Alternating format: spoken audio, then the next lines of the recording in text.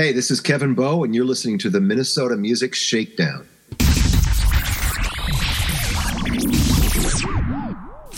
Welcome to episode number 22 of the Minnesota Music Shakedown, a podcast dedicated to spinning some of the best original Twin Cities and beyond era music.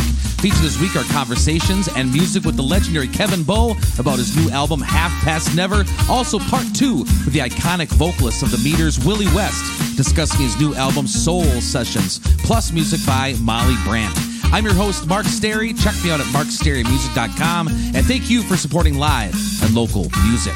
Hey, this is Molly Brandt, and you're listening to the Minnesota Music Shakedown.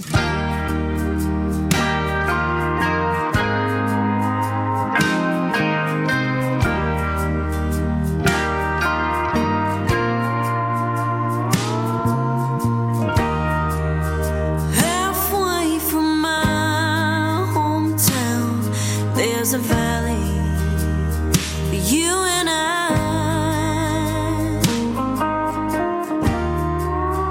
Cold water streams stretching every direction, weathered by time.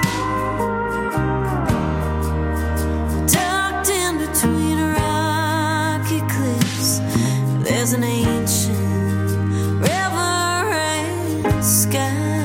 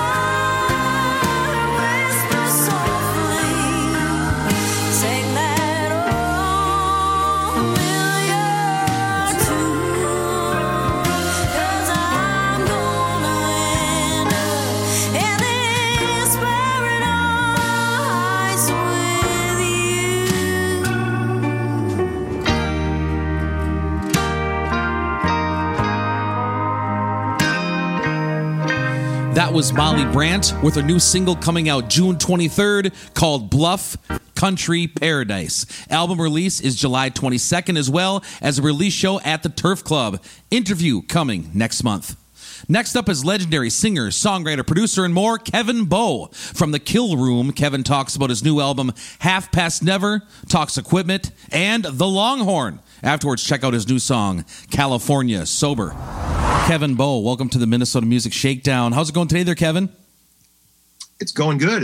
It's been a eventful day so far. I've already done a funeral, not as the featured guest, but had to go to a funeral, and then I did a FaceTime writing session with this young woman in England that I'm working with, Courtney Hadwin, and she's great. She's 18 and she lives in, I guess I'd call it the Bemidji of England. That's hilarious. I know. She lives in Hartlepool, which is on the northeast coast of England. So it's kind of a little resort town, and it's like closer to Scotland than it is to London. So that's their evening time right now, isn't it? 6 hour difference. 6 hour difference. Yeah, I teach at a philosophy college, and I have students from England all the time, and it works out well for me as a musician because I can, during the afternoon, I can do that stuff, and for them it's their evening time. Works out great. So when you do, don't you just love listening to them talk? I do. I love the lingo. Me too. You know, I wish I could say the loo and things like that as convincing as they do. All their cool bloody hell and everything else. I love it. That's so great. So when you do co-writes over Zoom, do you, with her, younger, someone young like that, do you start off, are you more the music guy or the lyric guy, or how do you guys collaborate? Well, it's different with every artist. My philosophy with not just writing, but with everything in music is I just sit in the empty chair. Whatever they don't want to do, I'm happy to do. And I'm lucky that I've been doing this long enough that I can do any of the jobs pretty much, some better than others. But so with Courtney, I'll get a track going, and then we'll talk and come up with a title. I usually like to start with a title when I'm writing, when I can. And so I'll come up with a few ideas and I'll run them past her, and she'll have a few, and then we'll pick one. And then like with her, so she's like a lot of great singers, she's super strong with melody. So I don't touch melody. She's also great with phrasing. And we just bounce the lyrics back and forth until we come up with something. It's funny because she's such a great singer that I'll come up with a line and I'll think, well, this isn't really very good. And then she'll sing it. And then I go, oh my God, that's the best line ever. Oh, that's outstanding. That's outstanding. What I mean? So you don't touch the melodies really much with this artist at all? I did a lot of songwriting in Nashville when I was working for a publishing company down there, and it seemed like it was so much focus on lyric, and there was like no emphasis on the melody at all to me. It seemed like. So you guys are mostly carving out lyrics? Well, I just leave melody alone with her because she's so good at it. So I don't want to introduce a melody because I feel like my melodic ideas, I'd be blocking, you know what I mean? Her better idea. And I don't want her to get in the habit of singing my melody for a line. So if I have an idea for a verse, I'll send it to her and I will literally just talk it over the track. And then she'll take it from there. But I know what you mean about Nashville. I think not that great melodies don't come from Nashville, but the melody is kind of an assumption. Like nobody's sweating over the melody. We're all, because I've written in Nashville for 30 years, 25 years. And it's always all about the lyric. They also don't sweat a lot over the chord changes. No. You're right there. So are you coming at us from the Kill Room, your studio? Yes. Can you tell us about your studio? What do you want to know? What's like? When did you set it up? What kind of gear you got? How you run things down there? Boys, I feel like I don't run things. The clients run things. What they run is me ragged. So I moved into this house. My wife is a realtor, and she found this house 8 years ago, and we got it luckily before it went on the market, and it's perfect.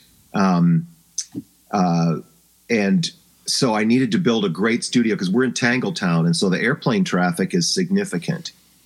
And so my buddy Dave All, the drummer from the Suicide Commandos, the first punk rock band from Minnesota, really, he's a professional studio builder. He's built tons of the studios around town. He built Flight Time and blah, blah, blah. So he had built a couple of smaller studios for me before. And this is the first time I wanted to go whole hog, and I knew I had to because of the airplane traffic. And so he built it. I'm not don't even hand me a hammer unless you want trouble. I'm just going to hurt myself. So Dave built it, and in order to defray some of the costs, I produced the Suicide Commandos 40th anniversary album, which was just between us girls. I would have done it for nothing because the Suicide Commandos are my heroes. You know, it's a chance to work with your heroes. But he built it. You want a little tour here? Sure, why not? Okay, I'm not very good with cameras and such, cameras and the like, but we'll see what we can do here. So we got the guitars over here. Are you getting a good shot? A perfect shot, actually. I'll just describe it to the listeners. It's a big string of guitars, man, a bass, acoustic, all kinds of stuff. Yeah, I never had a truly great acoustic guitar until about 4 years ago, I think. I went to Willie's and I got some advice from my friend Woody, great inventor. He's an inventor. He invented the Mastery Bridge that everyone uses on their Jazz Masters. And I've known him forever. It's kind of a great American story, Woody is, because he was just this little guy working at Willie's, fixing guitars and teching for Soul Asylum. And then he's a tinkerer. And he came up, all these people that own Jazz Masters, there's apparently some inherent flaw a lot of people feel with the bridge, and they don't tune right or play right or something. And he solved this problem, and now he's sold just thousands and thousands and thousands of these bridges that he invented. He makes them for tellies too. And it's the American dream. He's very, very, very successful. He's a really smart guy. So why are we talking about that? He wrote this book, the book about Martin guitars, the history of Martin guitars. So he helped me pick out a Martin. And so I finally have a great acoustic guitar. And this Fender bass, I started over the last few years playing a lot of bass on the records I produce. Unless it's something super fancy, then I will call someone like Ian Allison, someone who's like a real bass player. But I had Ted Vig in St. Paul put some pickups in that bass and in my telly, and he's a genius. Those pickups it just was a real game changer. And then I have this, I don't know if you can see this Strat. It's a cool, what's that Texas guitar player that everyone loves? Not Stevie Ray Vaughan. I wouldn't call him jazz rock fusion. He's more rootsy than that. But the really, Gary Clark Jr.? No, older. Freddie King? No, whiter. Oh, Johnny Winter? No, he's like Joe Bonamassa? Less rootsy. Anyway, this is his Strat model. Such an idiot. I can't remember the name of it. But it's beautiful. It's their fecal brown color, which is very desirable. That's hilarious. And so then I got a Jerry Jones baritone guitar, which is a great secret weapon. The baritone guitar. People think of them just for country, and you put a lot of reverb and delay and tremolo on them and stuff. But they're great for like punk rock stuff, because if you put that baritone through a dirty amp, it is just a nasty sound. Then I got a fake Paul McCartney Beatle bass, like a fake Hofner. And then my probably overall favorite guitar is a 63 Guild Starfire that I absolutely love. And then I got this Gretsch, mostly because I think it looks cool, and I like to pretend I'm in Buffalo Springfield. It's a beautiful, beautiful white big guitar. Looks awesome. It's like if a 57 Chevy was a guitar, it'd be that. That had my midlife crisis, which I'm so old now, that was like many years ago. I got my dream guitar, a Rickenbacker 12-string, one of the really nice ones. And I hated it. It sounded great, but the neck is so narrow, it made me feel like a bad guitar player every time I picked it up. It made me feel like an oaf with cocktail wiener fingers. So I traded it even up for this dude, which is a very good trade for me.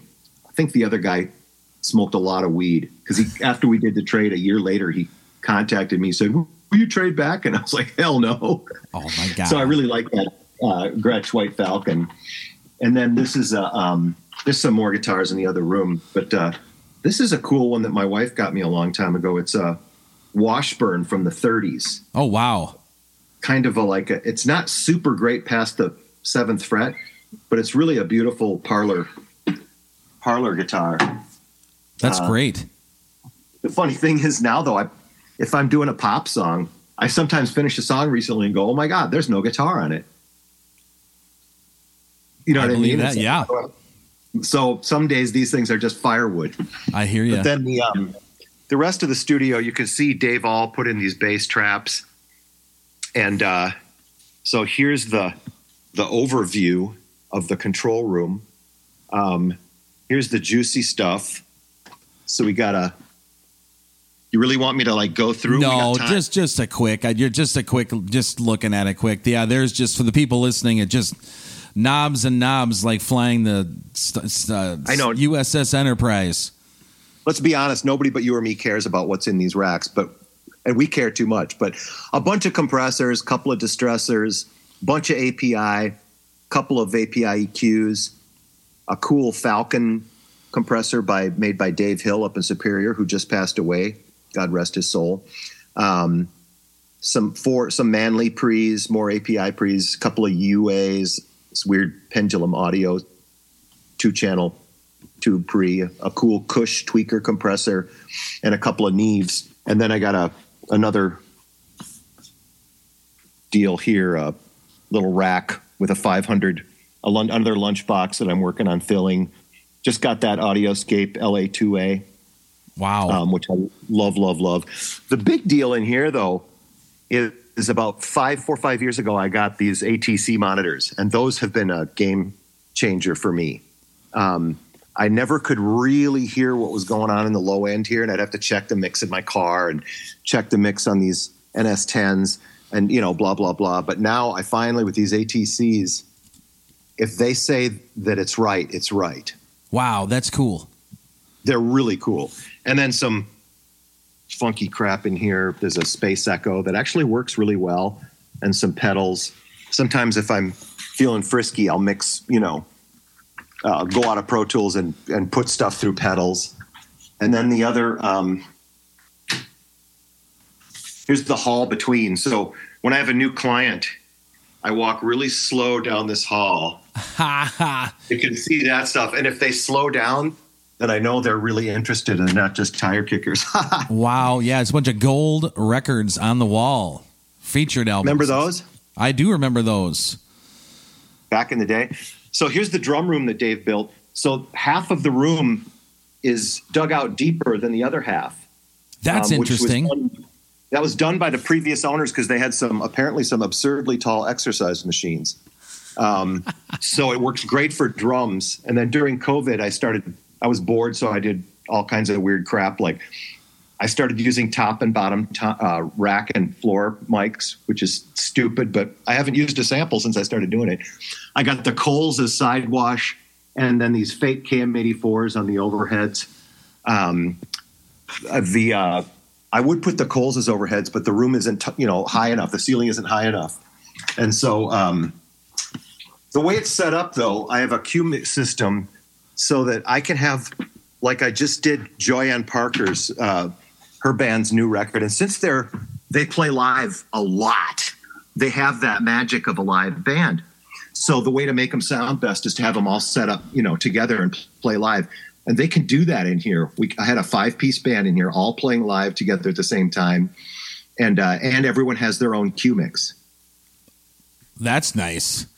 Magic. And then they can see each other too, because that in front of my thing there, that black panel is there, but that comes down and there's a big window between the rooms. So they can see each other. So I throw the bass player. Chris Bates is now playing bass in that band, which is working with him was amazing. And so him and the drummer can be in the drum room, and then the rest of them can be in here.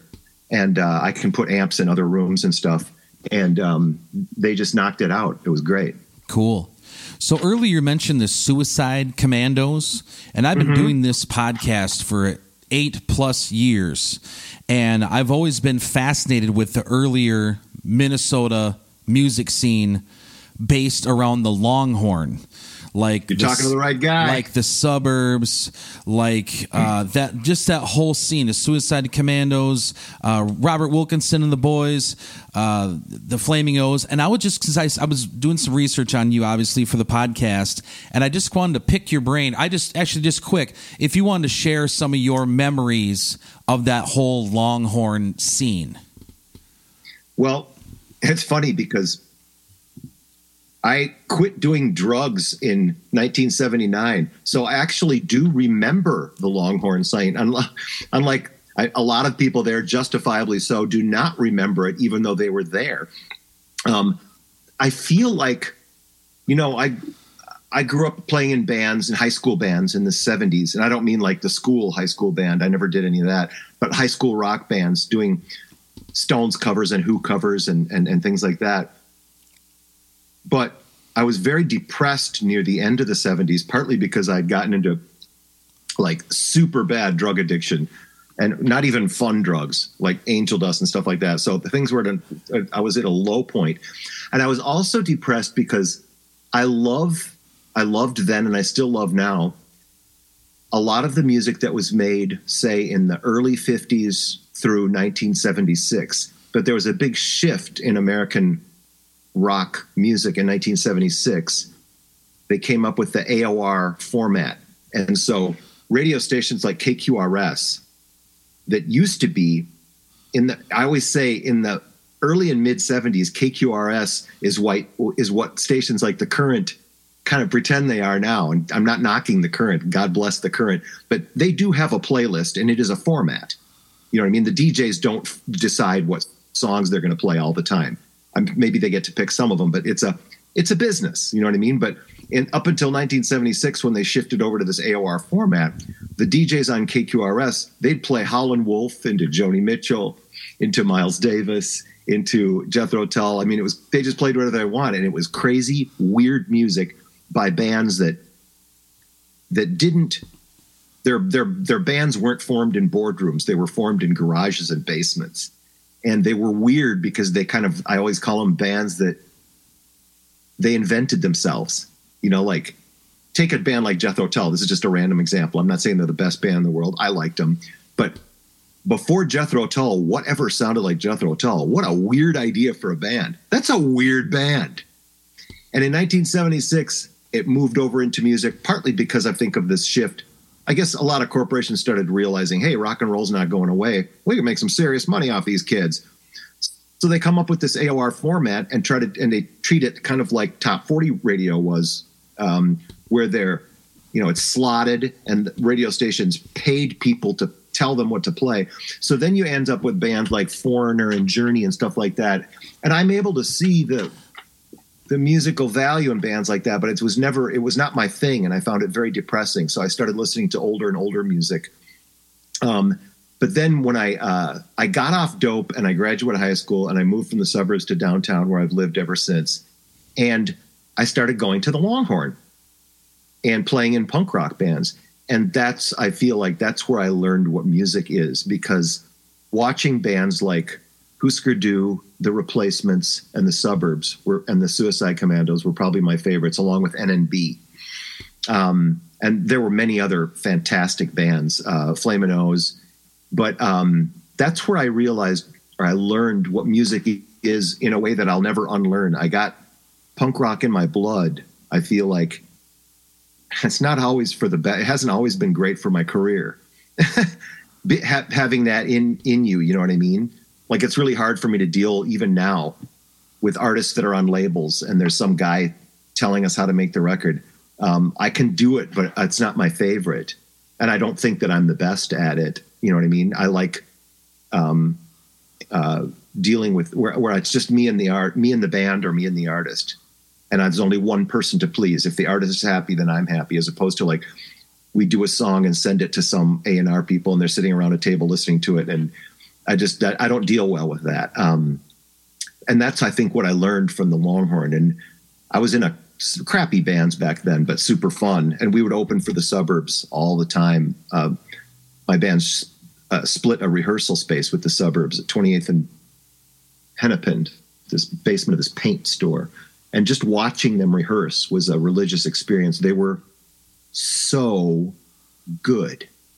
And the replacements, when they were good, were so good. Husker Du was almost always good. And so watching that just made a mark on me that I'll never lose. That's so that was amazing times. And then I moved over to the Entry, which was amazing for a few years. So yeah, that was my musical growing up, I feel like.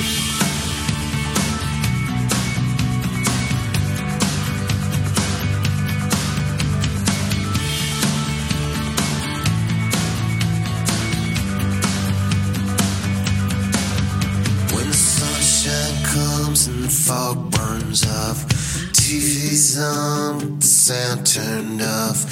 Had a bad day, lasts all night. Feels like it's gonna take the rest of my life just to find a kind of way to make it all alright again. But the party's never over, 'cause I'm California sober.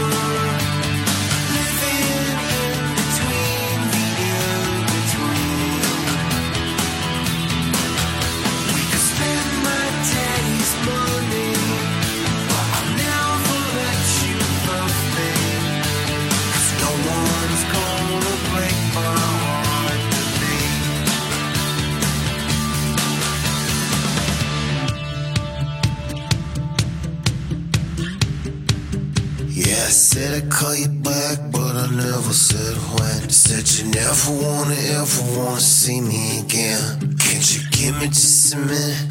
Let me take a breath. Might take a little more than I got left tonight.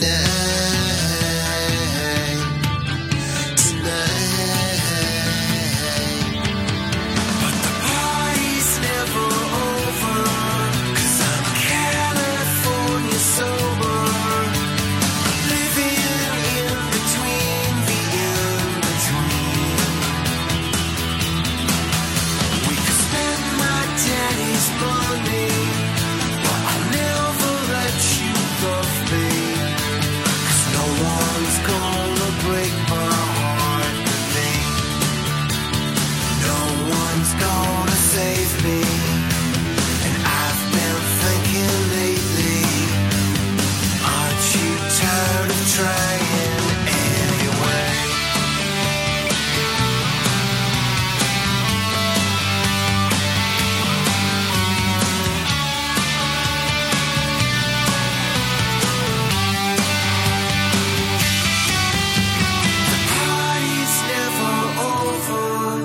When you're California sober, living in between the in-between.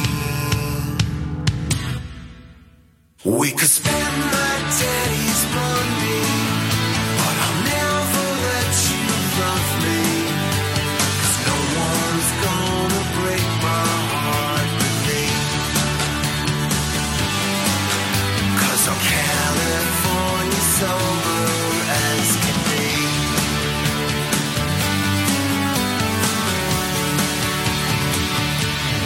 Would like to take a minute or two to thank the two sponsors of this week's podcast, ID Chrysler, Zumbrota, and the B-Dale Club. Summer school in Turtle Lake, Wisconsin is in full swing. I'm driving from Wisconsin to Minnesota, back and forth, shows, school, whatever. But I'm enjoying the hell out of it because I absolutely love my new Jeep Cherokee X I recently got from ID Chrysler, Zumbrota. Their philosophy is simple. Time-saving, hassle-free, fair price. Check out their inventory at ZombrodaCDJR.com or take the beautiful drive down US 52 to 1900 Roscoe Avenue, Zumbrota, Minnesota to visit them in person.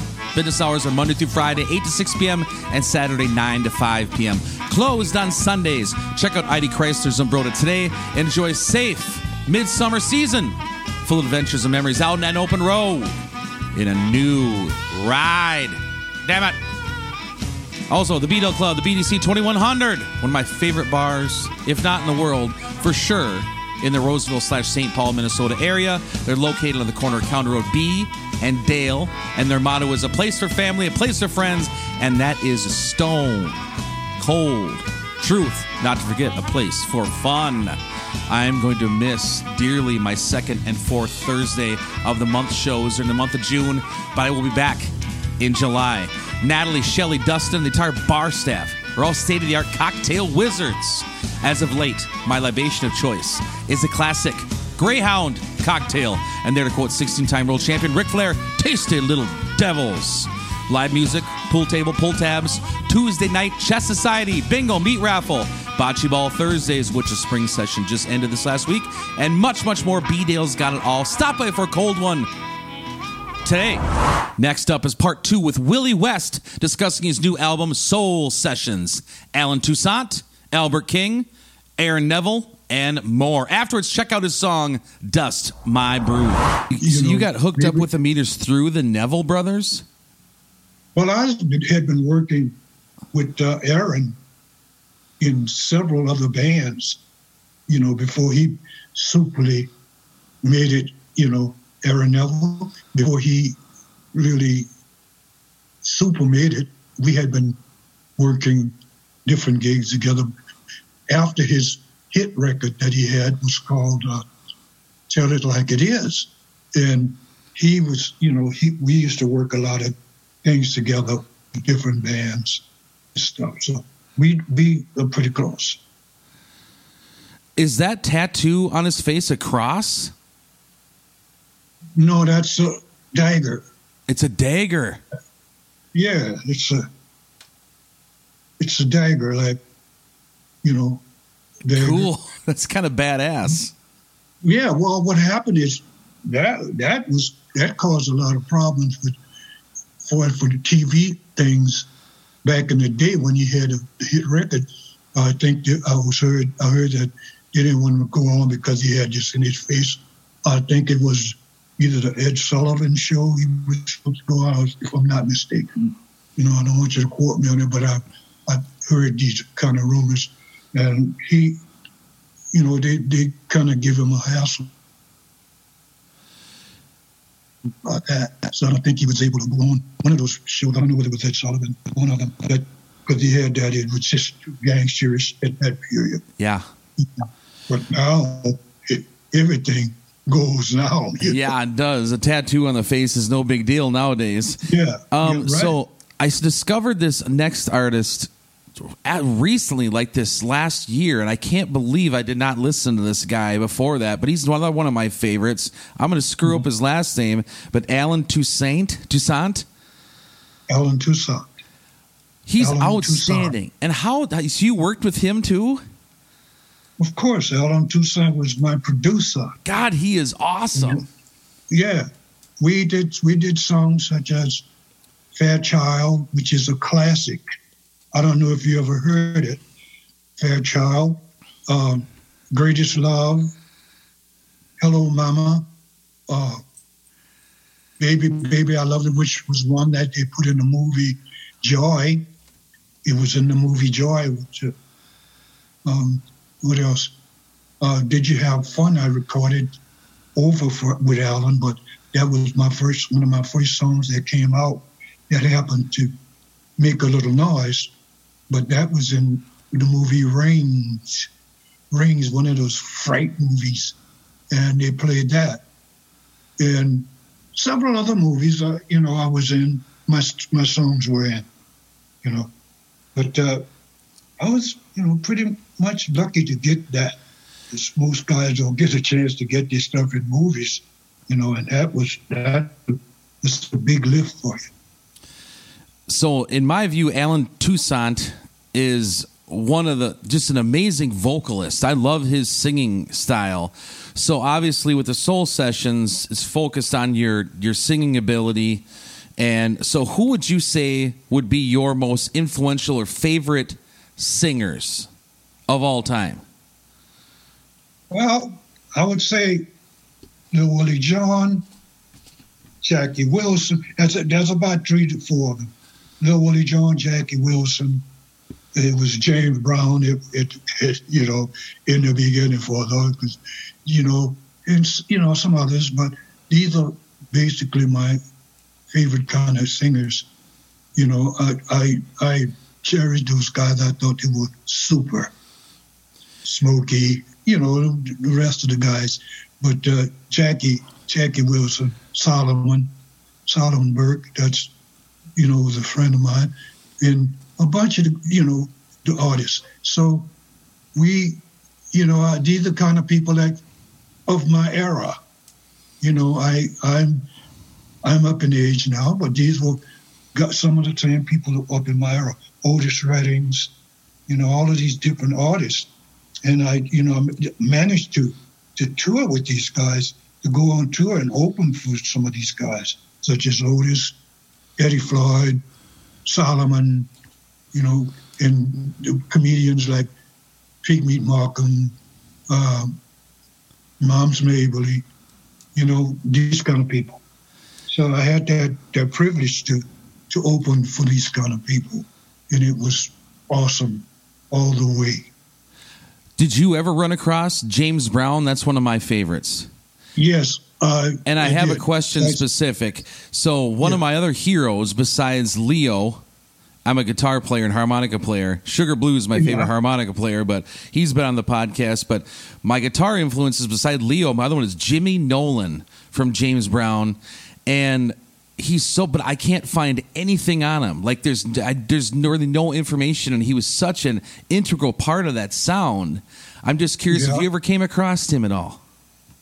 No, not really. The thing of it is, I was working with a group out of New Orleans, and this was in the late 60s, I think, and a group called Deacon John, and it used to be Deacon John and the Electric Soul Train. Now, this was when the rock was coming in. And James Brown, we opened for James Brown at the Municipal Auditorium. And, well, I didn't get a chance to really talk to him or anything. And this was during the Easter Sunday. I'll never forget. And we were at the auditorium, you know. And the next weekend, I went to New York because I was going up to New York to do some recording with the album. And we went down to Small's Paradise in what's that, Brooklyn, down off of Lenox Boulevard, or Small's Paradise. And we went there, and there was dancing out on the floor. Now, this was the next weekend after he had worked in New Orleans. You know, when I went to New York, there he was. My cousin and I went into Small's Paradise, which is a little nightclub, and we went in there that evening, and who was in there but James Brown, dancing on the floor with some girls, you know, just clowning around, you know. And I met him. I said, man, we just opened for you in New Orleans. He did, you know, but he didn't see us because he was in the dressing room. But we had opened for his show. It was really nice, awesome, you know. That is a fabulous story. Fabulous. James was something else. So James for me, this is such a treat having you on this show that had experience with some of like my most influential favorite musicians of all time. This is just, thank you so much for doing this. I want to ask you a little bit about your album, a couple songs on that, because I'll play some of your songs on my show. So what's the song? What's the story behind the song? Why'd you pick it, or how'd you record it? Somebody Have Mercy. That's a Sam Cooke song, and you know that, huh? That's a Sam Cooke song. Mm-hmm. You didn't know? Oh, you knew that? Yeah. Well, That's a Sam Cooke song. Sam Cooke is one of my favorites. I met him when I was 15 years old, back in not maybe 15 miles from my hometown in Thibodaux, Louisiana. There was a club we used to play called Hosey Hills Sugar Bowl. And Hosey used to bring all of the acts there. The Midnighters, Hank Ballard, the Midnighters, Nappy Brown, the blues singer, Fats Domino, Ike and Tina Turner. That's how I met them. Guitar Shorty, blues man, Guitar Shorty used to run and do flips with the guitar. These were the kind of people in Guitar Slim. I don't know if you heard of Guitar Slim. Absolutely. Well, I know it. I met him when I was down there too. I used to go hear him play and watch him hang from the raffles with his guitar. With it. He used to dye his hair red, one side red, one side green, suit like the same color. Shoes the same color. And he come out and he really was a colorful kind of guy. And this is the kind of people that I ran into out there. And my later years, people such as Albert King. We actually wrote. We wrote the song "I've Got the Blues," which I recorded over. Leo Nocentelli and I put that together for Albert King.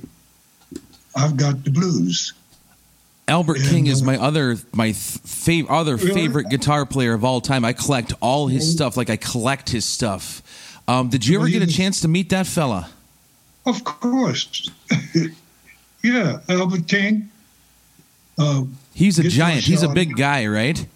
Yeah, he was a big guy, Albert King. But he loved them blues and he played them very well. That's who Hendrix liked. That's who was this other little guy that died in a plane crash. Stevie Ray Vaughan. Stevie Ray Vaughan. These were all fans of Albert King. They were fans of Albert. If you listen to Stevie Ray, he has a taste of Albert. He did some stuff with Albert, I think, on a video with him. But Albert King, great guy. But he liked that song, "I've Got the Blues," and he put it on. It's still being played all over in Sweden. We're still drawing, I should have said, residuals. Mailbox money, as Dan Neal would say. Yeah. That's what Neil says, living out of the mailbox. Mailbox money. Excuse me. How did you meet Albert King? Well, Albert King, actually, there was a club down on Claiborne Avenue in New Orleans, and he came to play there years before I even met him to record. But he came to play there, and I was opening the show there at the club with my band, and I met him there at the club Alhambra on Claiborne Avenue, North Claiborne. And it was a big club. We used to play there myself, Aaron Neville, Johnny Adams, and Willie West. We were all on the show together at the club. That's a club we used to work at. So they brought Albert King in too, He came in and worked, did a couple of nights there. But that's how I met him, at that club. Absolutely fascinating. I met a lot of these people, man, from that scene, from my point of view, from the scene, I had signed with an agency when I came to New Orleans. I had signed with this agency who was booking me with everybody. He had me opening for Otis Reddings because he had his own band, and the guy that was booking the show had his own band to play behind these artists, play behind Mary Wells, Joe Simon. I mean, it's just on and on. I could just name them all. But these are the kind of people that I met and was out there with them. As a youngster, I was out there kicking it. But that was the times, man. Early times. You have led a fascinating life. It's very, very interesting. Let me ask you about one more song. How about the song "Said to Myself"? That's just that was a saying. I said to myself, and that was something that I came up with years ago. I said to myself, I don't want no one else, just you and me. That's just a saying. So you take and put a story around a saying. I said to myself, well, that was a good idea. So I jotted it down, and then next, I just sit down and think hard to see what I would say in the next lyrics. So I would finally put it all together. But that's what you got. Said to myself, love it. Just you and me.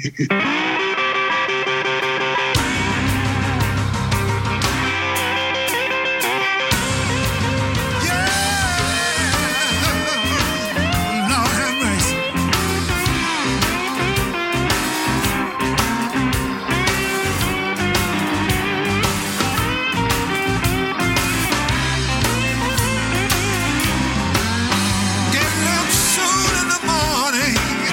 I believe under my room.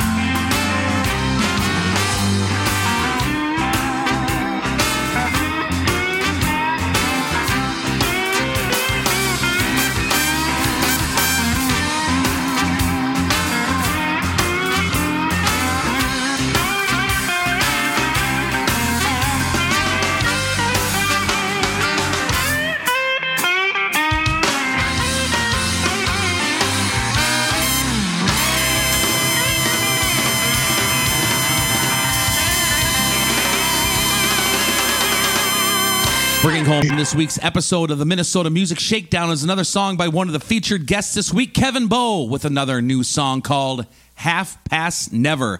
Big thanks to Andrew Crowley from Organica Recording for assisting in post-production.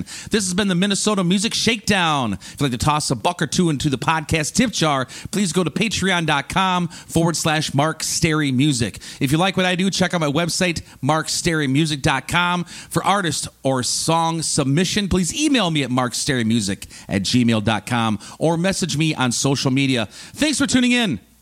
Till next time.